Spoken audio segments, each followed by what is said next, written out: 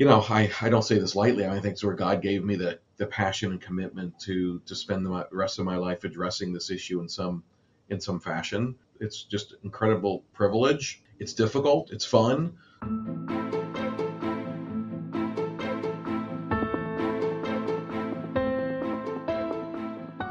I also know that there are employers and churches that require their employees, as part of employment, to sign a form of an NDA. It basically says if you leave working here, you can't talk about anything that happened here.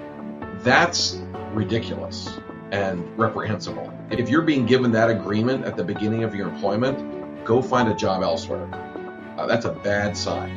And if it's a church, go somewhere else. That means it's a church that is obsessed with control and controlling the narrative. Run from that type of place.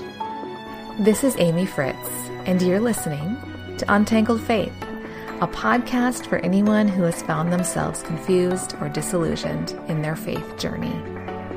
If you want to hold on to your faith while untangling it from all the things that are not good and true, this is the place for you. I'm so glad you're here this week. I am chatting with Boz Tchividjian. He's an attorney who represents many survivors who have been hurt in faith communities. He's also the founder of the organization GRACE, which stands for Godly Response to Abuse in Christian Environments. And I'm honored that he's also my lawyer. All right, here's my conversation with Boz Tchividjian. I would love it if you could tell my listeners who you are, what you're doing, what you've been up to, in case they don't know you. Wow, that's okay. That's very broad, but that's fine. My name's Boz. I'm sitting at my desk drinking a Dunkin' Donuts decaf coffee. Is that very good enough? Fancy. We have to go beyond that. I am it's my full name is Basil Tchividjian, but so I don't make life difficult for other people or myself. I just go by Boz.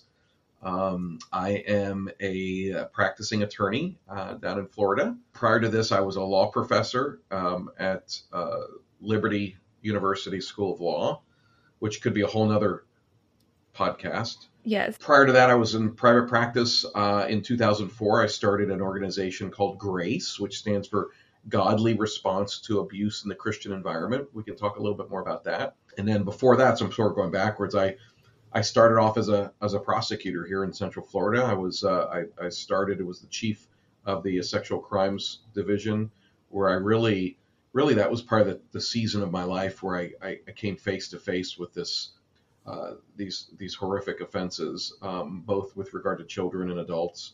And I think that's where, I don't say this lightly. I think it's where God gave me the passion and commitment to spend the rest of my life addressing this issue in some fashion. Mm-hmm. I currently, as a practicing lawyer, I left sort of the comforts of teaching to jump back into practice because one of the things I really became convinced I wanted to do is to represent abuse survivors in courtrooms across the country, and so that's what I'm doing, and it's just incredible privilege. It's difficult, it's fun, all the above. I'm 53 years old, and I feel like, okay, the last season of my professional life, which I hope will go on for quite a while, this is where I wanted to land, and it's just a huge privilege for me to do this line of work, which again we can talk about a little bit more later, because I think a lot of times people they think of criminal cases, but a lot of people don't understand the civil aspect of these types of cases and what availabilities there might be to them if they're seeking some accountability. You founded GRACE, which is Godly Response to Abuse in Christian Environments. You are on the board still, but you're doing more with your private practice. So your role there has changed just a little bit. But yeah. I'd love for you to explain, what does GRACE do? How do they partner with people and churches? Yeah, that's a maybe great partner question. Is the wrong word. Yeah, partner. In fact, I was gonna in my answer, I was going to rephrase that. Yeah. Maybe a gentle correction. When I finished prosecuting, one of the things that hit me is that there were so many cases that I had as a prosecutor that involved the church in some fashion. The church. I mean, whether it was somebody who was abused at a church, whether somebody was abused outside the church and brought the issue to the attention of leadership. Amy, I can't tell you how many cases I had where the church over and over again just blew it in their response, either failing to protect, failing to respond, or both. So when I got out and went into private practice, I just remember thinking, like, I always grew up, maybe I was naive, probably was, thinking that the church should be a refuge and should be the safest places for hurting and vulnerable people. And I was discovering as a prosecutor that was largely untrue. And so I thought, man, what can I do? Where can I learn what I've learned on the front lines as a frontline prosecutor? What can I do with that to help train and equip faith-based communities on these issues? And didn't really know what to do, except I had met some wonderful people along the way as a prosecutor, all who came from various disciplines, who all shared the same concerns. And so I reached out to them, and long story short, in the summer of 2004, in a back cramped office of Diane Langberg's up in Philadelphia, we came together. And I'll say on the side, as a hurricane was hitting my home in Florida. Wow. So I was, talking to my wife. Actually, one night we all went to a Phillies baseball game, and I'm calling her, and she's like, "Oh, that must be nice because we're in a hurricane." And so we started, and we didn't really know we knew that we wanted to educate the church. We don't know exactly what that looked like, to be honest with you, back in 2004, unless you were in the Catholic world.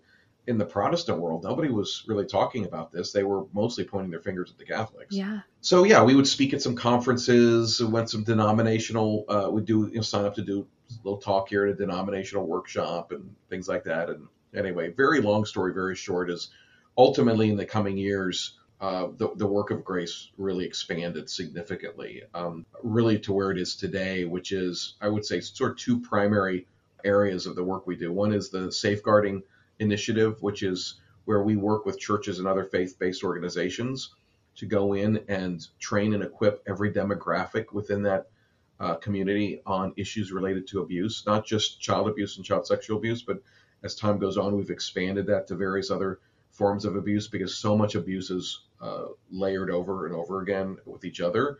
And then we have the other side, the institutional response side, where we go and conduct independent investigations or assessments of situations where if somebody steps forward, let's say, and says, for example, 15 years ago, I was abused by my youth pastor, and this is the first time I'm saying anything about it. Oftentimes, yes, the youth pastor needs to be, in most cases, if the statute of limitations has not expired, needs to be investigated and criminally charged. Yeah. But oftentimes, what the prosecutors don't do is they don't really take a look at the institution and how did the institution either allow it, cover it up, all those types of things. And so that's what our independent assessments will go in and do. And then we'll write a report. And one of our requirements is that the report goes not only to the institution, but also to every reported victim that met with us in that particular assessment. So it's transparent, because I believe transparency lends itself to a much greater degree of credibility. And then we do also cultural assessments of an institution. We did one recently of a Christian college where they said, we've got some sort of ongoing issues here with regard to sort of misogynistic behavior by some of the males, and we really want to get a handle on that and what we should do. And so we'll go in and do a institutional assessment that provides sort of an assessment of the culture, and then make recommendations as to what they might want to do to transform that. But those are I could go on and on about Grace, but those are the two big areas that Grace is involved with. And yeah, you're right. I started it. I was the part-time executive director until December 2020. It became increasingly clear to me as we had a full-time staff and all of that they needed a full-time director, and I just didn't feel like I was the person best equipped for that. And we, in God's kindness, found current director Pete Singer, who is doing an amazing job and who's a dear friend of mine. And it's a really, I'll just say this and be quiet, I think it's just such a unique relationship, because a lot of times you have organizations where, the founder steps aside and the new person comes in and they don't really feel like they're in charge. There's sort of a insecurity because especially if the founder's still on the board. Yes. And that's just been so not the case with Pete. He's become a dear friend. It's been really wonderful. He's the right person for this position, and I couldn't be more thrilled that he's on board and that I get to work with him as a board member. I did not realize that Dr. Diane Langberg was part of your origin story of grace. So Yeah. that's awesome. In my mind, I'm imagining a Marvel-style movie poster with Dr. Langberg and Boz on it in some way. Surely one of my listeners could make something like this, right? That's how I met her. I met Diane when we were thinking about putting together a board, and somebody mentioned this person named Diane Langberg. To be honest, I don't know if she knows this. I'd never heard of her before. This was back in 2004 or earlier, and man, she sure changed my life. What an amazing human being. So many people that I have talked to or listened to this podcast could say the same thing. They have watched her videos, they have read her books, they have been blown away by she can preach. She doesn't call herself a preacher, but I listened to her at the Caring Well conference on her address, and I was blown away. Now, it was an SBC thing, so we can't say that she was preaching, right? But in my heart, she was preaching. Oh, I like to think she was preaching. Just that gave me a little bit of a smile. I'll have a link in the show notes to the address that Dr. Langberg gave at the Caring Well conference, as well as to the address from Boz. Boz started his address by talking about his discomfort with some of the aspects of the conference, as well as the lanyard that he had been given that had sponsors' names on it. One of my questions I wrote down, what actually did you do with your Caring Well lanyard, Boz? I probably threw it in the trash as soon as I walked out. I remember you saying, just that in your address, saying how conflicting that was for you. Glad to be able to address the problem, but how hard it is, that tension in like, are we creating an industry around this? Yeah. Are we actually looking at the right things here? So I know that there is still that tension in the survivor world of how to navigate that. I went back and forth on whether to go to that at all. I mean, I really struggled. I was like, why am I going to go to this? I'm going to be speaking to a group of, and again, some of it was just being judgmental, but like a group of people, like why is the SBC qualified to put on like this conference? Like, gross. Like, no, you need to be going to conferences, not putting one on. So I really wrestled with that. But at the same time, I knew that there were individuals within the ERLC, yeah, at least at that time, that I think really cared. And there are things that I could say that they couldn't, mm-hmm. and which a few of them afterwards came up to me and thanked me. They said, I could never have said that, but you needed to, and I'm glad you did. Yeah, that was encouraging. And then, the big one for me was, the two big things for me was, I want to be able to say anything I want, so nobody's going to look at my outline, talk, anything beforehand, and they agreed to that. And then I just wanted to make sure I had a drink afterwards, so which I did. I went with a couple friends to the hotel bar, and it was sort of funny because, I mean, everybody's walking out, and I had my much-needed drink that mm-hmm. night. It was an honor for me to be, because Amy, I felt like with regard to that, and that's all I'll say about this is there were a lot of people who couldn't make that conference. There were a lot of people who couldn't make it either because financially or they just didn't want to. There were a lot of voices that were left out, and I can't speak for them, but I wanted to speak to them and remind them. Largely, the people in the room are not why I'm doing what I'm doing. It's the people who are at home, who can't pay money to a conference, can't fly to Dallas, they're just, and they feel voiceless, and so it was a privilege for me to do it for those reasons, and that's what ultimately convinced me, like, okay, go. But I do think I left literally the first thing the next morning. I was, it wasn't going to be this, networking opportunity to go network with people, which just all grosses me out. It's the people that aren't comfortable in those rooms mm-hmm. that you are needed for. I want to chase that down just a little bit. Okay. There are people that are listening to this, and I was wondering, like, what would you say to people to just encourage them that feel ostracized and like they're a threat in a faith community now because they really care about speaking up about injustice? Either they've seen it personally, it's happened to them, something painful has happened to them, or they just care about it. I have seen, and I wish this isn't the case, there is this movement, and I'm seeing a lot on social media from pastors, and I'm going to give them the benefit of the doubt. In some cases, it's well-intentioned. But in other cases, it feels really defensive. Writing articles and saying, things aren't really that bad in the church. It's not as bad as everybody says it is. What would you say to people that have kind of felt pushed out and Yeah. not welcome? Yeah, I first say if it's not that bad, then why are so many people leaving? You can ignore that reality, but it's a reality. I think what I would share with people is I know how important to so many people church community is. It was for me for a very long time, especially if you grow up in that world. It's your social community. It's where you spend most of your time. It's where most of your longest term friendships exist.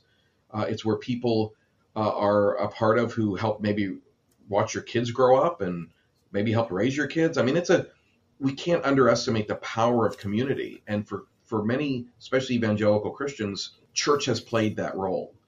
And so it's really devastating when either somebody steps forward because they were victimized, or when somebody steps forward to speak on behalf of those who've been victimized or any other injustices, and they get, on a good day, the cold shoulder from church leadership. And if they keep stepping forward and saying, okay, I want to be consistent, they go from getting sort of the cold shoulder to you're now becoming part of the problem.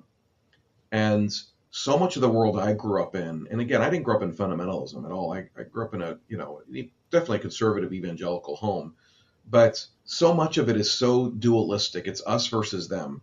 We heard that growing up about the culture wars. It's us versus them.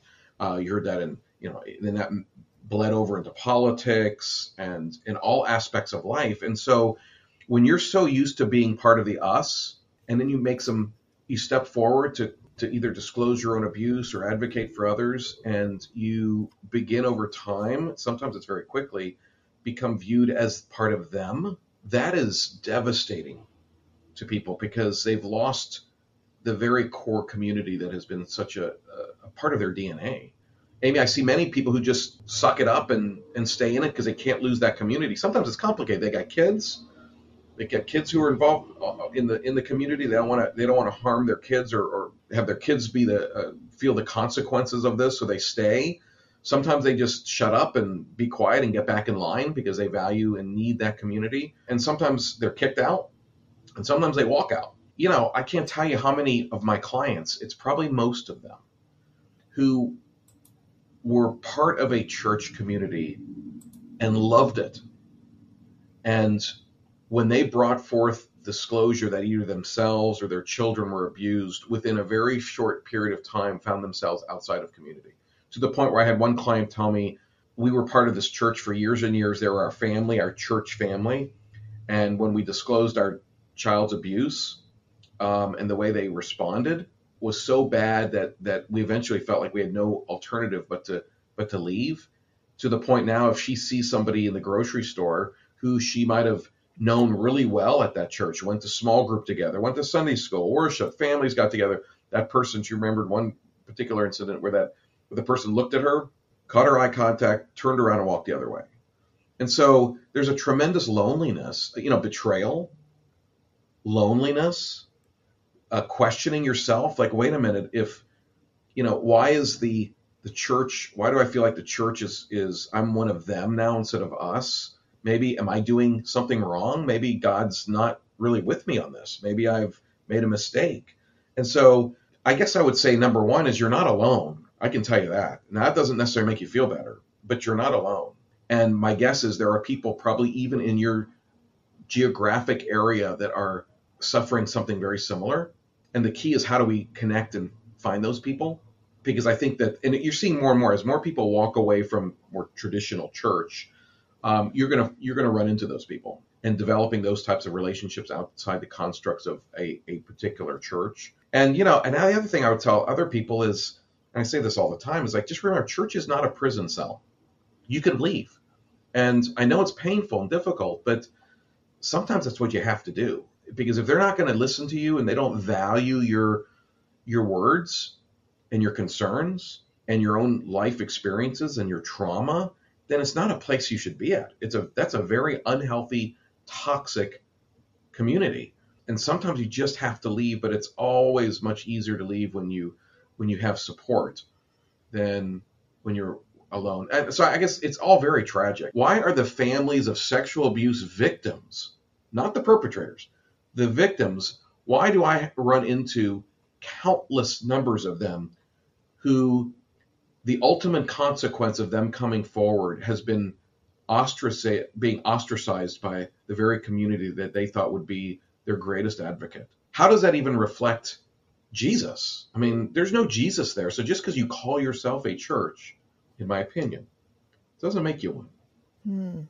I haven't experienced sexual abuse, but, being somebody that's spoken up about injustice, right? Somebody really powerful and connected in my community. If the evangelical industrial complex exists, it exists in my neighborhood. Sure. It is a particularly lonely feeling to know that thousands of your neighbors see you as a threat in some way. Again, most of us growing up in evangelicalism heard, it was just part of the culture, whether it's from the pulpit or in other teachings about the evils of the world and how the world is trying to destroy the church, and how, you send your kids to college and they're going to destroy their minds. And I mean, it was them. The them is out to destroy Jesus and his church.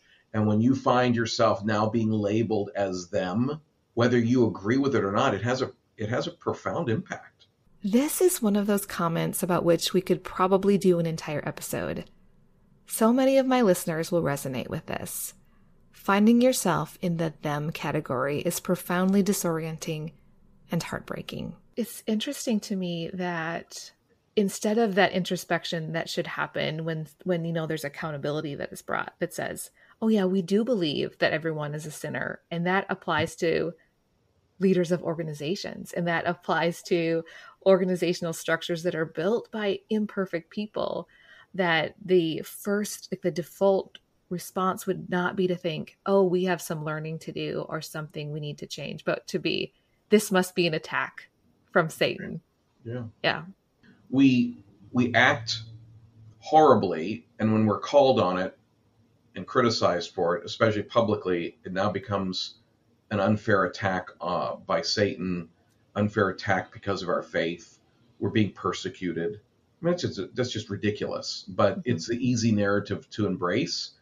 And sadly, too many people in churches will run to embrace that because they all want to be part of the us. Nobody wants to be part of the them.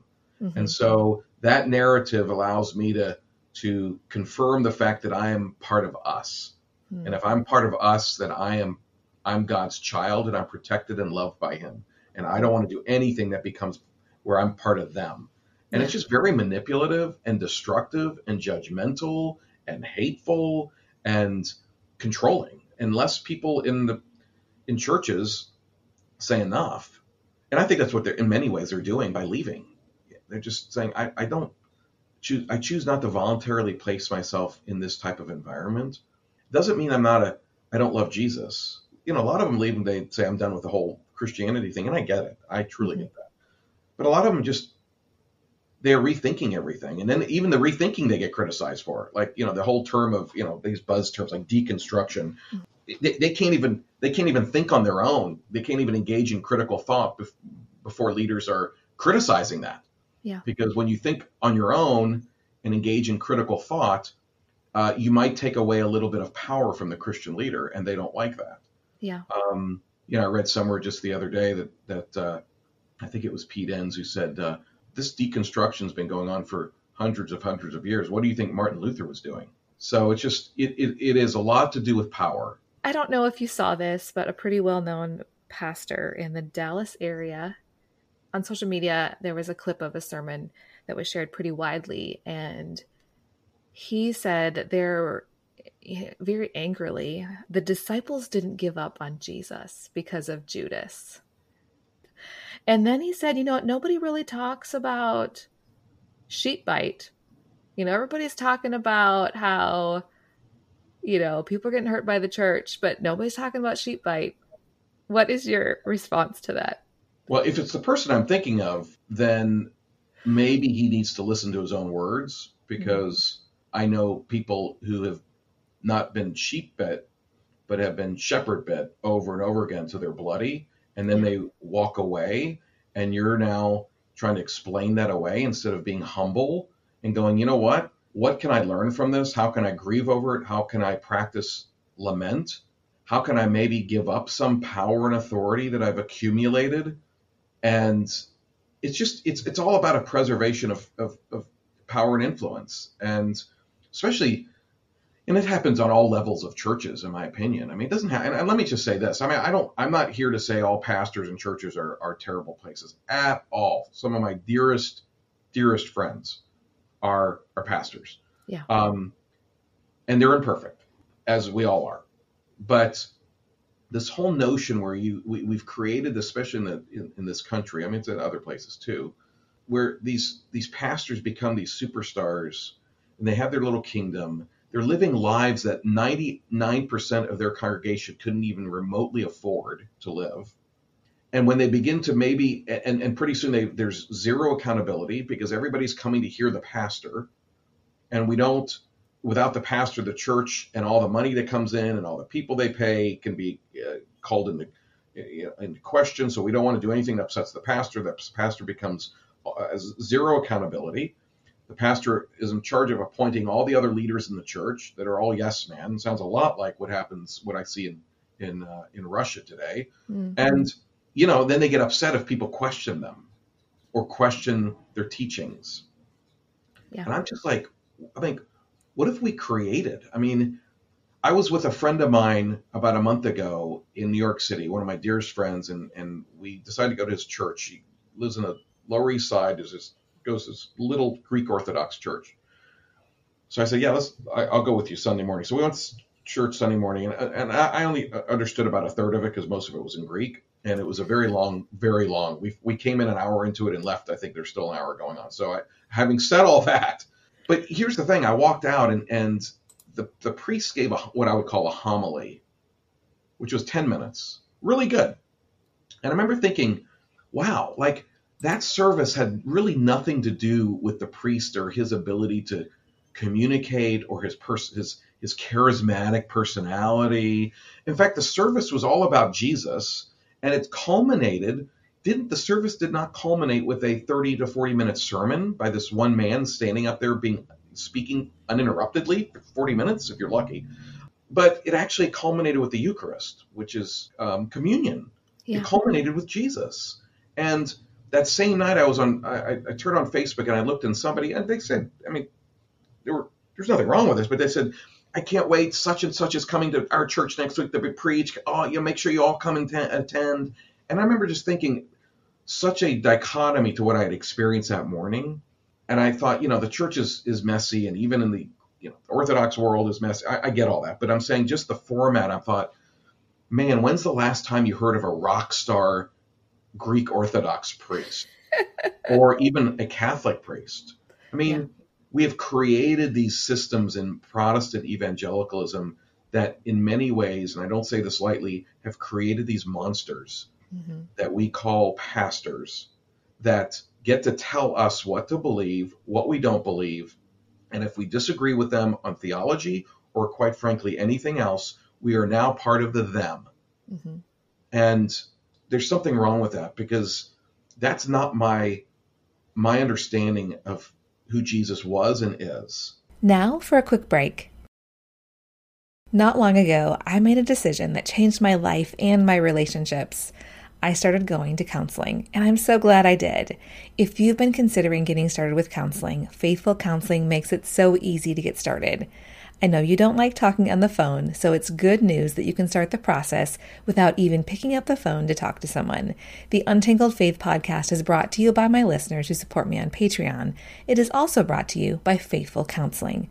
Faithful Counseling is a Christian counseling service with more than 3,000 licensed therapists across all 50 states, with access by video or phone sessions or chat or text. There are therapists with expertise in trauma, depression, family conflicts, and more.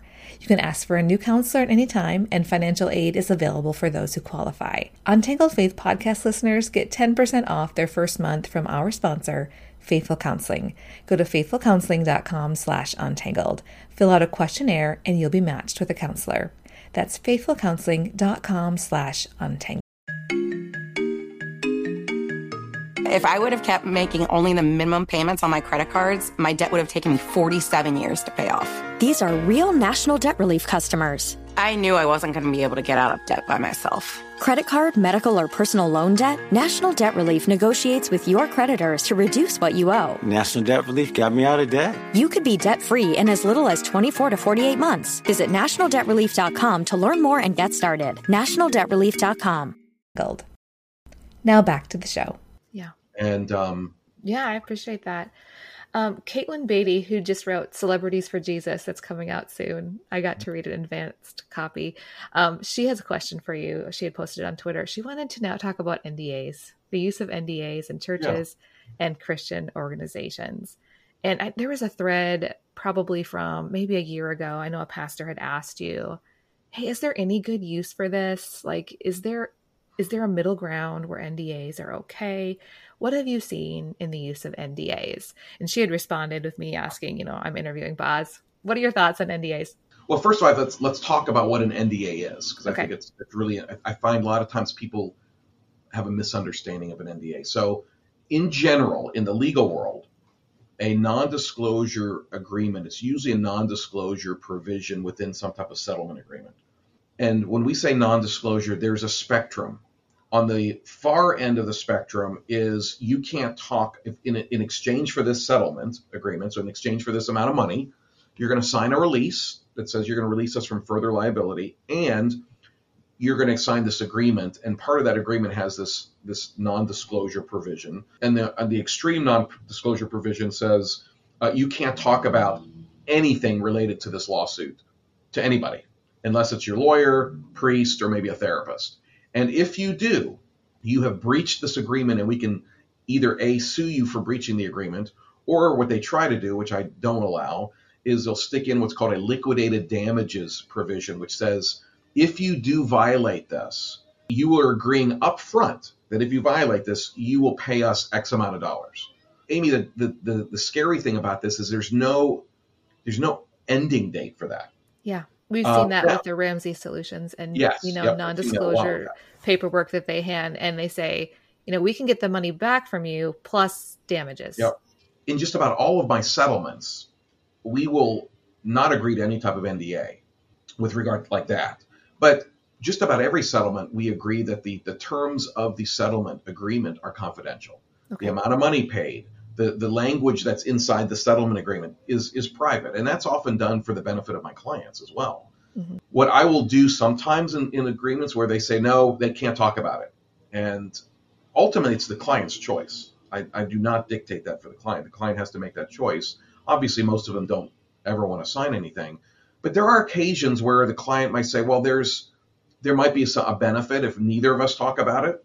I might be open to that, and we'll talk about the benefits and drawbacks of that.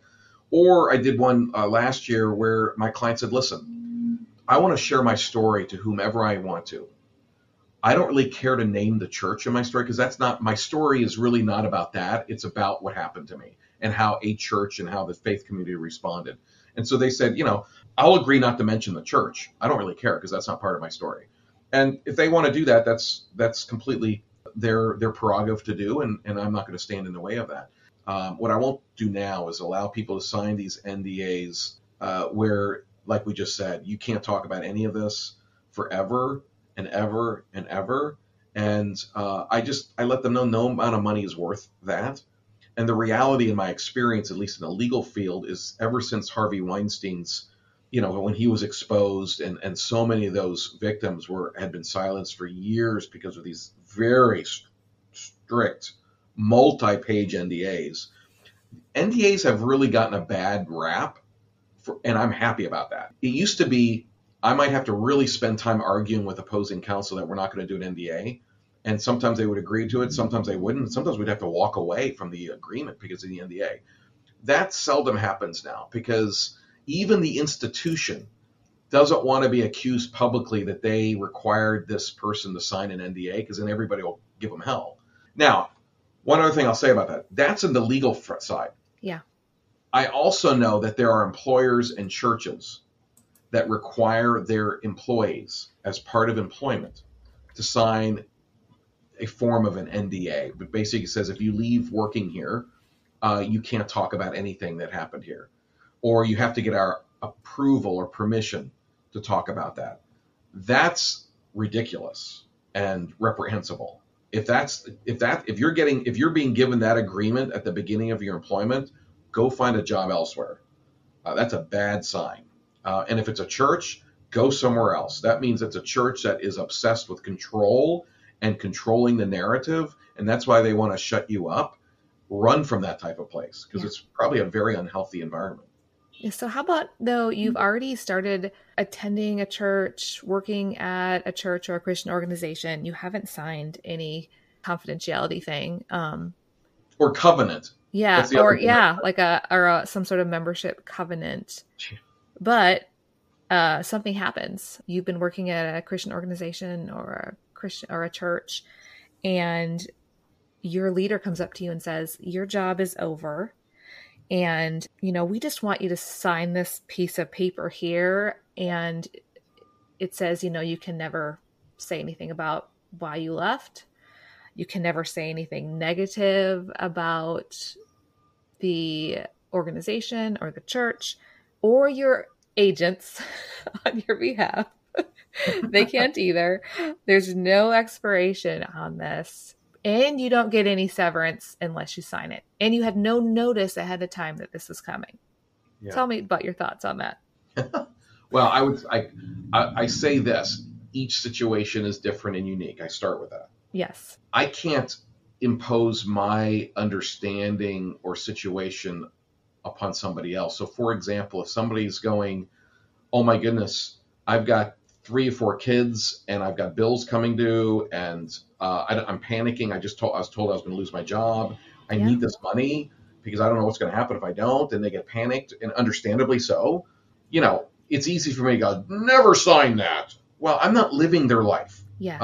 Yes. What I would say is, don't sign anything until you speak to an experienced attorney who can speak on your behalf with the company and try to negotiate something.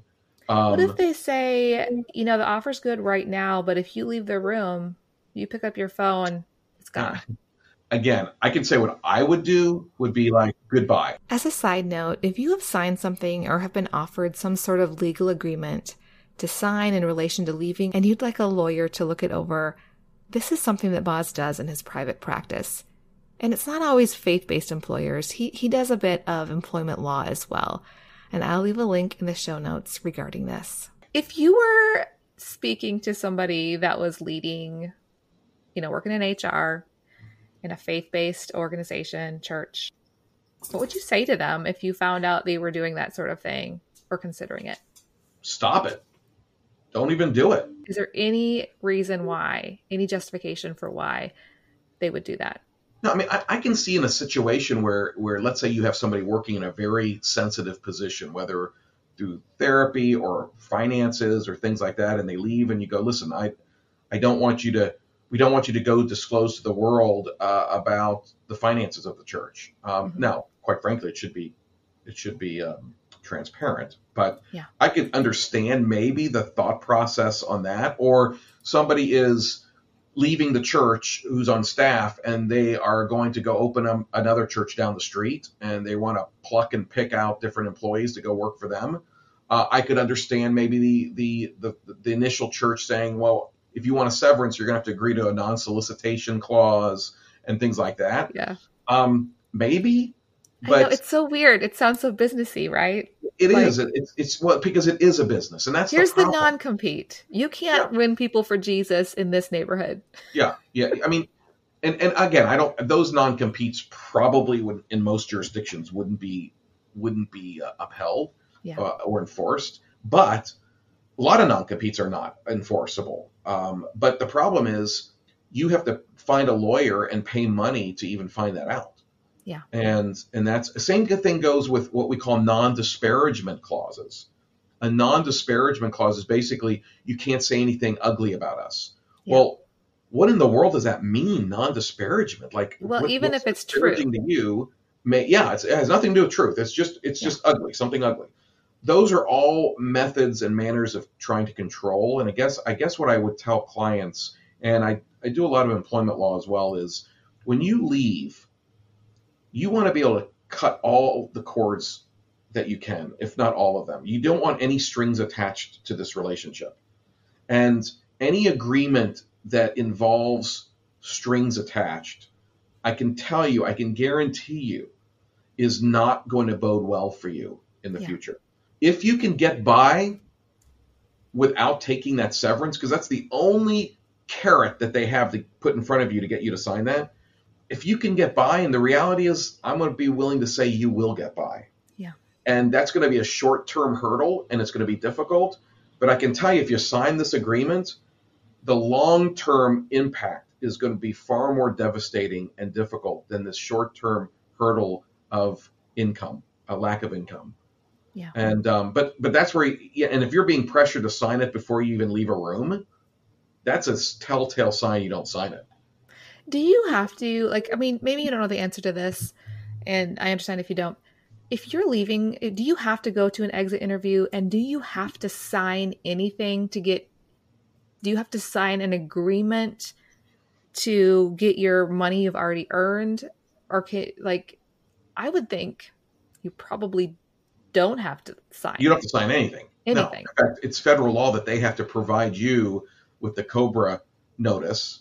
So if somebody hands you a piece of paper and says, here's just a paper, we just need you to sign it. This is just to say, your address is the same.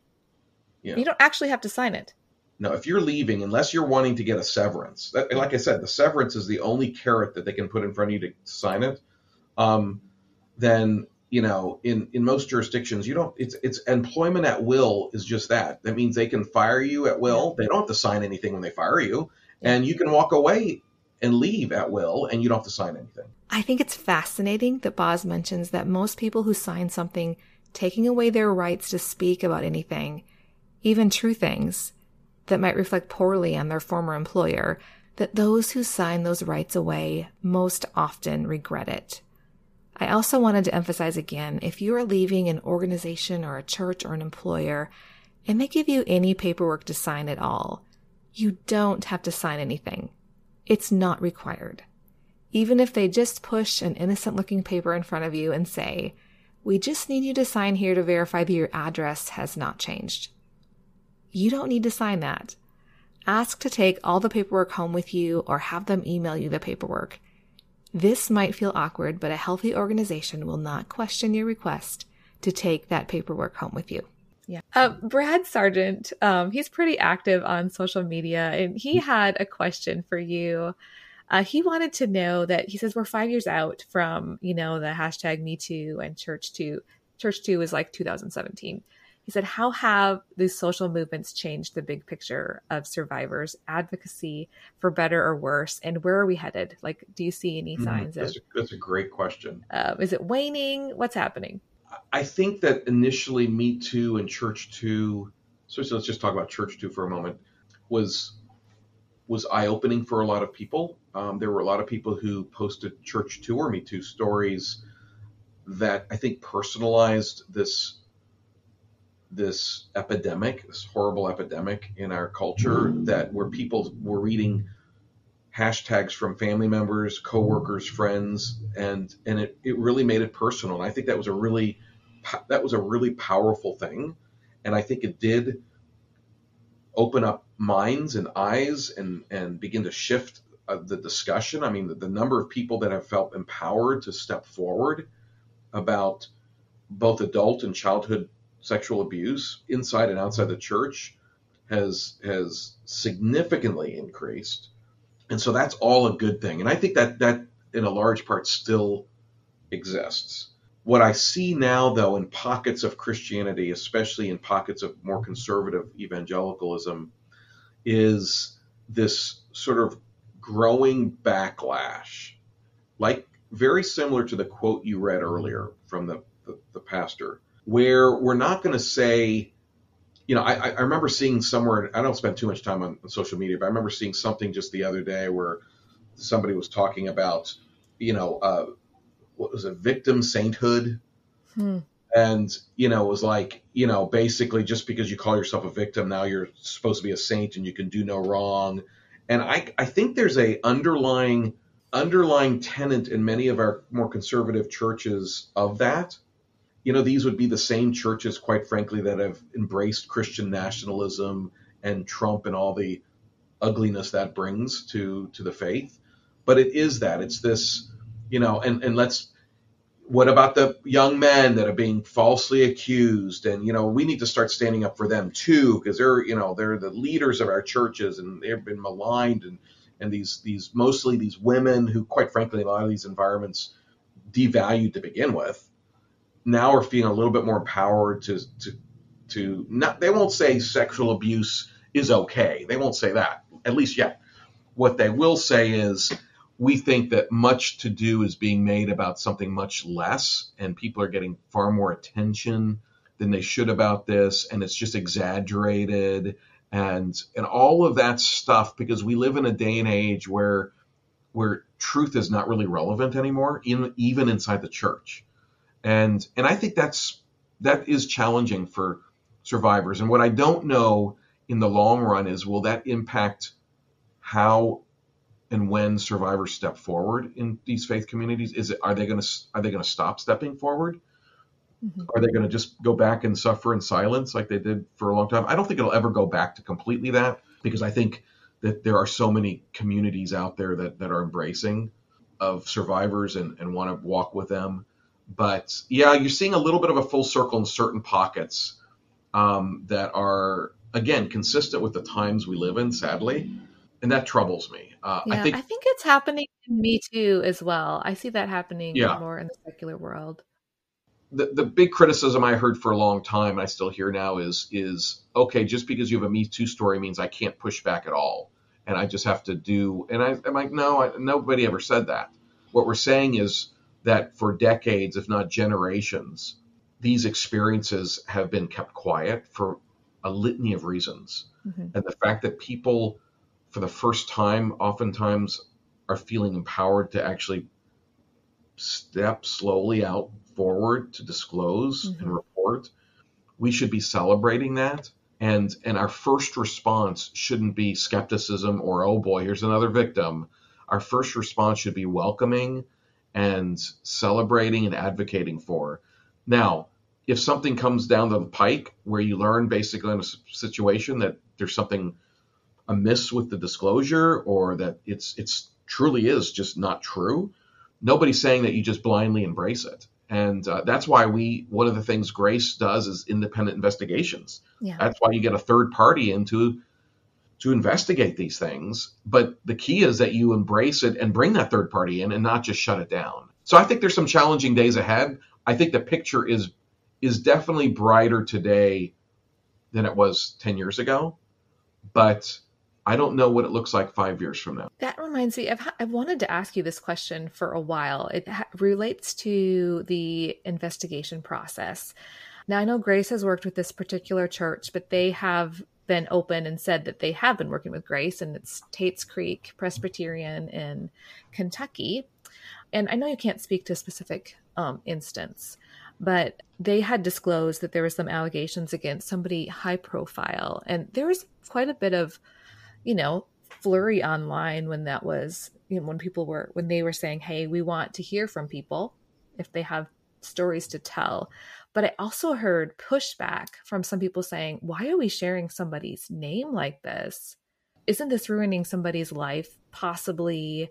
We don't know all the details. So while I know you can't speak to that particular situation, can you tell me what goes into that process before a church would specifically name a person that has had allegations against them so that they can gather information? Is there any vetting that happens beforehand, or can someone just come in and say, this person hurt me, and the next day, the pastor sends out a blast and says, hey, everybody?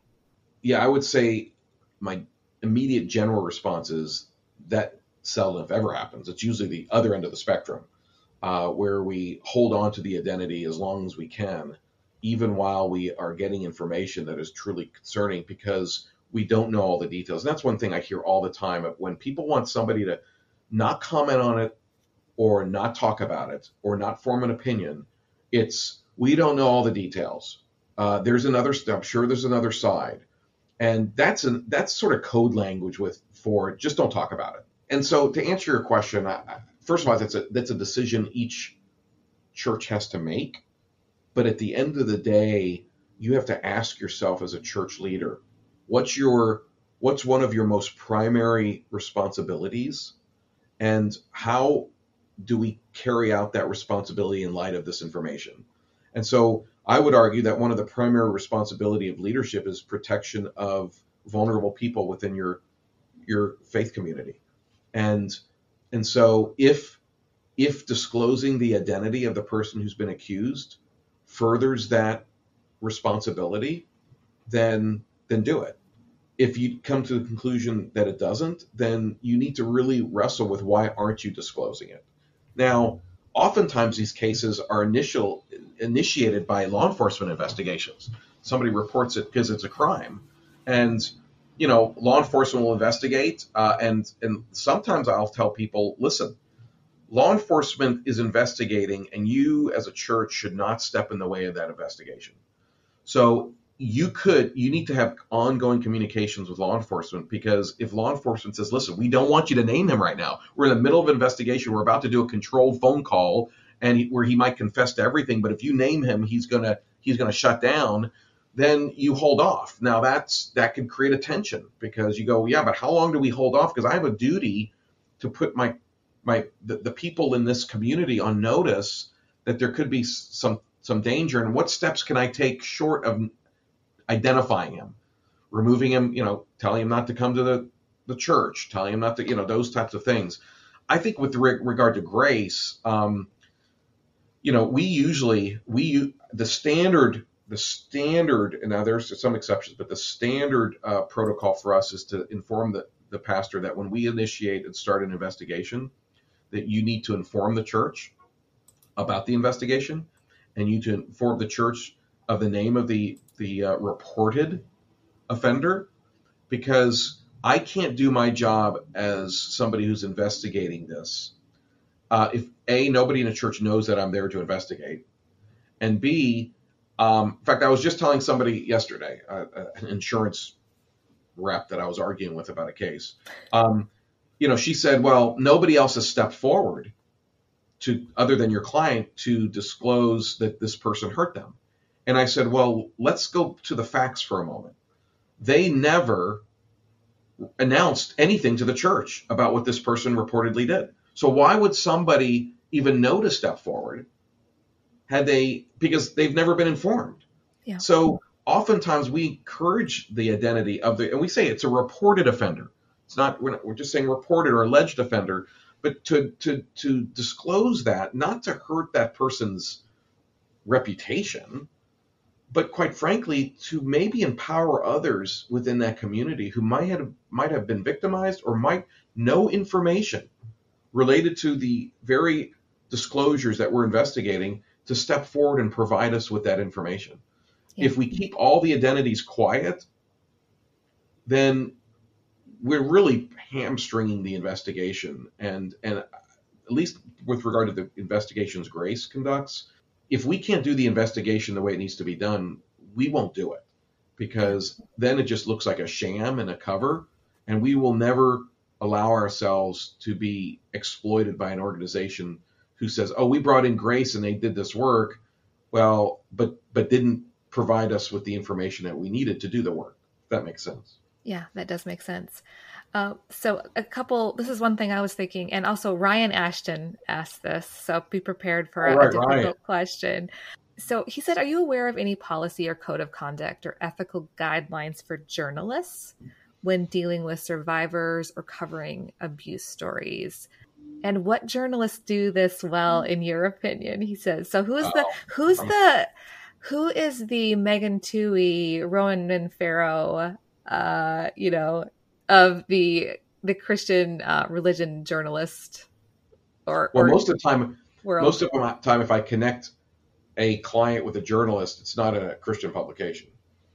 Okay.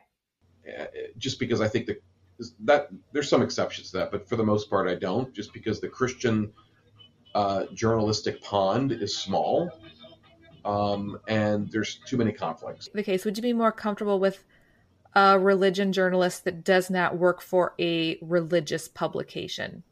Yes. So like a Robert Downen, he doesn't work for like a religious media company. Yeah, Robert Downen, Elizabeth Diaz, Ruth Graham, folks like that. Rich McHugh, who has become a good friend of mine, who's a journalist who was the cohort of Ronan Farrow. He was the producer from his show. I don't like naming because there's so many. I think there's so many really legit journalists. Those are just people I've come to really respect because they're thorough. And I don't know about code of conduct. They probably, I know that they, in most cases, journalists have policies and procedures within their own publications about not naming victims of sexual abuse unless it's already been, that person's identity has already been publicized. Then they have a choice if they want to or not, or if that person wants their name. There's also requirements I'm learning with journalists. You can't just take somebody who says, hey, this happened to me, and they post it in front of the New York Times. I mean, there takes a lot of investigative journalism. Catherine Joyce is a really thorough journalist who's done some really remarkable work, not as much on abuse related stuff, but on, sort of the evangelical adoption movement and things like that, and Quiverful movement. And she's incredibly thorough. I mean, and so that's why when people say, oh, they're just these secular journalists are coming out to attack the church, that's honestly, in all the years I've been doing this, I've never found that to be true. And I've found that more often than not all of them, they are very thorough and conscientious with the work they do. And there are some within the Christian world too. I mean, I think of Religion News Service. They have some really great journalists. Yeah. It just gets tough when you're dealing with publications like Christianity Today, and when they're writing about, and this all came out, so it's no secret, but when they're writing about Ravi Zacharias, when Ravi Zacharias was the 600-pound gorilla within that part of the evangelical pond, like how do you not have a conflict in writing for that? And we saw what happened. There was. Yeah. So, but my overall experience with journalists who have written about these subjects has actually been pretty positive. Yeah. And I'm grateful for that. I had talked to Bob Smetana, personally, and then also just to talk to him about the idea of reporting. And he said he's learned a ton throughout the years of ways not to re-traumatize. If there's already public statements about a story, to not make people tell it again, and just understanding if people are in a place where they actually are able to tell this story. It is traumatizing. So I think people that have been around and writing for a while understand if a story is ready to go for a big, national audience, where not every, and even if something that happened to you is very legitimately wrong, it's not the right story for every person. I also think that anytime I connect somebody with a journalist, the first thing we do is have an off-record initial conversation, because I want to be able to debrief with the client and go, what was your thoughts about this person? Do you feel safe with this person? Do you feel, because if you don't, because I've already told the journalist this, if you don't, we'll find somebody else. And I have found 9 out of 10 times the quote unquote secular journalist has a much greater understanding, empathy, and compassion for my clients than their own pastor did. Let me ask you one last question. Okay. To wrap this up, what are some specific things that help you remain hopeful and resist cynicism? Well, I can be cynical, and I like to think that most of it's a fairly healthy degree of cynicism. Probably not every day. I think that's a good question. Probably the biggest thing that gives me hope are the incredible clients and survivors that I am privileged to meet and work with and walk alongside. I have found the reflection, and I don't say this lightly, I have found the reflection of Jesus more in their faces and in their lives than I have found inside the churches that I've attended most of my life. That gives me hope. It tells me that maybe the church looks a little different down the road, but that's okay. And that's just a huge thing I also think the younger generation, even in a bigger perspective, the younger generation gives me hope. The generation of my kids, and they're, a lot of people give, Generation X and the millennials and all those different letters a hard time. I actually love those generation, and because they're just, so oftentimes it's what you see is what you get. They see through all the BS. They call it for what it is. Now they need to probably watch a little less TikTok, but I just, that gives me some hope. Maybe the church will look much different down the road, but maybe it'll reflect Jesus in a more beautiful way. So yeah, I think that, and then, I say this all the time, and I don't say this lightly either, that my wife and my 3 daughters are the most visible, beautiful reflection of Jesus in my life, and are the constant reminder that God hasn't given up. Yeah, those are some of the things. But that's one of the reasons I love the work I do. Is that, man, I get to meet and walk alongside some genuine heroes, and most of them will never get attention. Most of them will never get an interview. Most of them will never, they're heroes because they've inspired me in ways that I can't even begin to explain with the time we have left. And so that's where my hope lies, and I'm glad for it. Because maybe the biggest thing I've learned in this work. Well, one of the biggest things I've learned in this work, having grown up as an conservative evangelical in the conservative evangelical world, is that I'm learning that the most beautiful expression and presence of Jesus that I've encountered oftentimes are in the most unlikely people and in the most unlikely of places. And that's what gives me hope. Yeah, I appreciate that. Maybe next time we talk, Boz, you can clear up for us the who your grandpa voted for, and what it's like to be a movie star on a docuseries. Boz gave the typical lawyer response of no comment to the first question, and to the second, in which I teased about his role in a recent docuseries, he just laughed. I would say, on a side note, I will say this with my 2 seconds left, because we didn't get into this. I do think if you're somebody who has been victimized, know that even if there is not potential criminal charges, think through when you get to that point of the possibility of speaking with a lawyer about what options you have to hold those, not only the individual, but the institutions accountable for what happened to you. Because I have found with a lot of my clients that even though some of them may not, get a big wad of cash, which is really never the ultimate objective, the process empowers them, and it really contributes to their healing.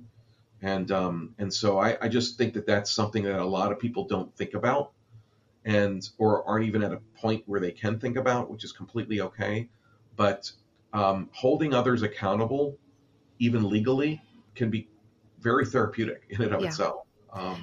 And it can help others to come after you. Yeah.